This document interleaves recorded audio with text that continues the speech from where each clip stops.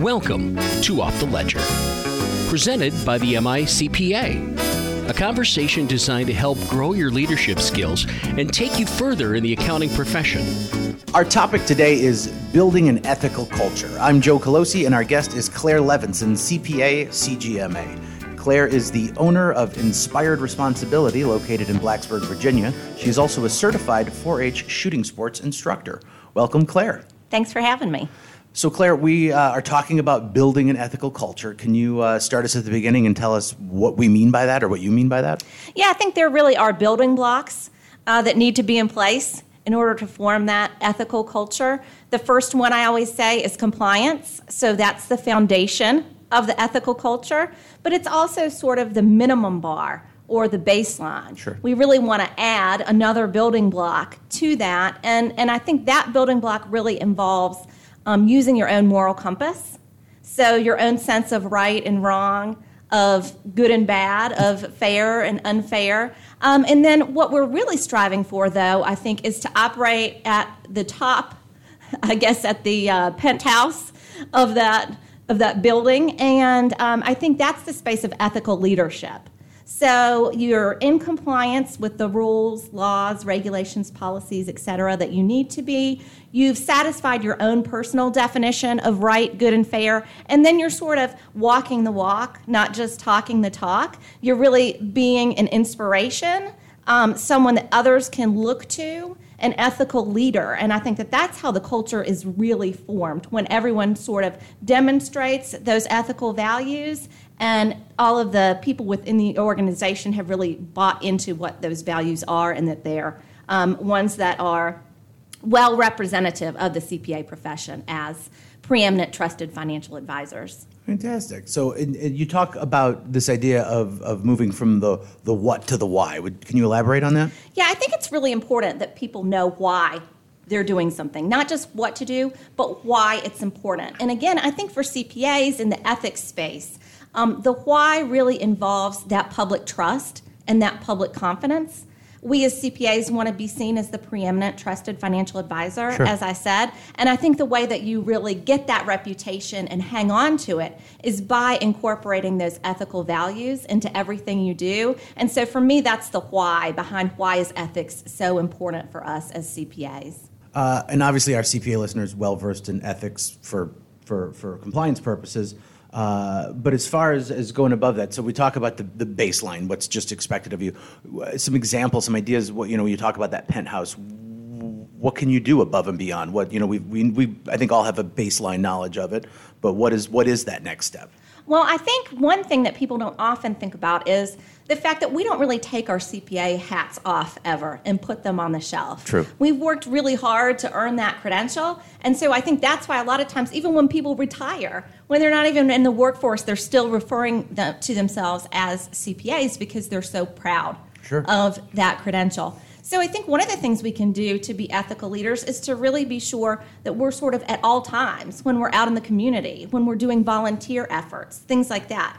That I see as sort of going to the highest level, giving back to the community. We have so many good financial skills to offer organizations. So I think that's one of the things we can do to demonstrate ethical leadership. And then within our organizations, I think it's really important, like I said, the work that you do, the decisions that you make, in your daily work life, I think should speak for themselves in terms of demonstrating that ethical leadership. I think when people know that you're consistently doing things that represent high moral character, Right. and fairness, consistency, all of those kinds of things, then, like I said, your actions really kind of speak for themselves. And that, I think, is true leadership, because a lot of times we can say something or we can have some kind of a statement, but it really needs to be brought to life through action that's demonstrated for those around us. For sure, and I think oftentimes we might think of ethics as a pass-fail. You either are or you aren't, but there are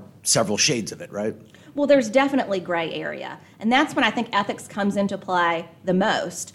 Compliance is more about complying with the laws Sure. and the rules and things like that. It can become more of a check the box. Did I do this? Did I not do that? Right. But when we're operating in that gray area, that's when we really need our ethical principles the most, when we have to use our professional judgment. There isn't a right or wrong per se answer written down for us to go by. Sometimes you're dealing with two wrong answers. It's or two unideal answers, and what's the better of those two, and being able to navigate that, right? Yeah, and that's why I talk a lot about ethical decision-making models. The AICPA has its conceptual framework as the model it puts forward for CPAs, so that when you're navigating that professional judgment space, you do kind of have a framework to use so that you can make consistently good ethical decisions. Fantastic. And so more on that, some other options, some other ideas, is that I think you kind of get your baseline ethics probably from childhood to some extent, but what can you do to find out more if you wanted to figure out a better option? Or Yeah, I think it's important for companies to have an ethics statement. Okay. So that they really put forward what their values and morals are.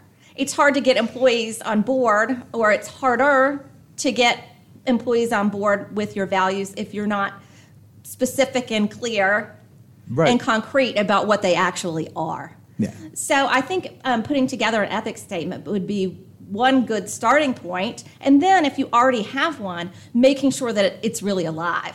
As I said before, it's not enough to have words on a paper or to have some kind of annual training on a policy if it's not being brought to life, if it's not meaningful for people. And that's where the why comes in. So it's not just we have this ethics statement. Why do we have it? Well, we have it because we really believe that these are the things that employees should be living out day to day within this organization. Fantastic. And now, so you're the owner of your company. You obviously have a passion for this. What got you started down this path? I started a little over 10 years ago working with the Virginia Society of CPAs on instructing and writing ethics courses. And I found that it's something that I was really passionate about, that I really believed in strongly, and it just sort of kept going from there. I just kept learning more, teaching more, getting inspired by people that I was teaching, and hopefully giving them some inspiration as well. Let's talk a little bit about your top three things. Let's say we've got a new CPA. They want to build an ethical culture, or maybe not a culture necessarily, but they want to maybe build their own personal ethics, things like that, or adhere to that culture. What's your top three things they should know or do or consider? Well, again, I would say first is compliance. Sure. Because, again, that's the foundation. It's hard to say that you're an ethical CPA if you haven't minimally complied with all of the things that you're required to. And sometimes that compliance involves seeking out information. So you might not intentionally be doing the wrong thing. You just don't know what you don't know. Right. But ignorance is not an excuse, right? We have to go seek out. So I would encourage, to make sure that you're building that strong foundation, to go to places like the Society of CPAs, the Michigan Society. I'm sure has a wealth of good resources to help you learn all the things that you need to be in compliance with. For example, all the rules surrounding your license, the state policies, et cetera, et cetera. So that would be my number one, is you got to be in compliance, and you got to seek out the resources to ensure that you're in compliance with all the things that you need to be. Second, I would say really focus on what your values really are. I talk to people about writing their own personal ethics statement. Okay. I think most people have one. It typically involves something like do the right thing, or do unto others as you'd have done to you. Sure. Something to that effect. And I think that a lot of people have that in their mind subconsciously.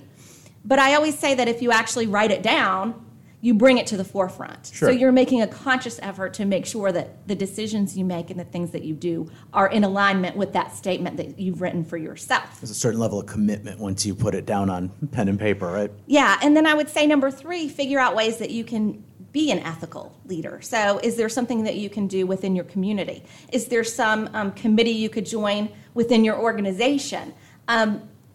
Come up with something that you can do to kind of go above and beyond the day-to-day work and really demonstrate your ethical leadership, your commitment to the profession, your commitment to helping others make sure that they are doing the right thing as well. Yeah, so you really have to put your money where your mouth is at that point, right? That's if you right. want to be that way. Fantastic. What is something when you first started out that you wish someone had told you, or if you could go back in time to your past self and just say, hey, here's a heads up about this. What's something, and it doesn't have to be related to this, it could be related to anything. Yeah, I think as a CPA looking back, I didn't realize how many opportunities there are for CPAs. So I'm always telling people that now. I'm always telling kids who are looking at what their college major should be Right. and might be hesitant about accounting because they've heard it's too hard or it involves too much math or whatever those Going to be stuck in a cubicle all day, every whatever day. those assumptions are. But the accounting world is so broad. The CPA world with that credential, you know, I always say find what you like and then you can go work for that organization. So if you like sports, you can go be a CPA for a sports team or for a sporting goods company. If you like movies, you can be a CPA for a movie company or in the movie industry or what have you. You know, so you can align a really good solid credential that's going to get you a good job, a good career, a good income with something that you're sort of hobby-wise interested in or passionate about Right. to sort of fuel that meaning for you in your own career. Yeah, you'd be hard-pressed to find any line of work that doesn't value CPAs in some capacity, right? Exactly. And I don't think that's advertised Right. enough. I think we can really put that out there to help attract people to the profession. And I think we even start when you're starting out as a new CPA. I don't think you even then know how much opportunity is in front of you. You just need to get out there and grab it. It's easy to think about, like I said, just sitting in the cubicle crunching numbers. But yeah, you could probably travel the world, right? Absolutely. Fantastic. Well, that is all for today's Off the Ledger. I'm Joe Colosi. My guest was Claire Levinson. Claire, thank you so much for being here today. Thanks for having me. Anytime.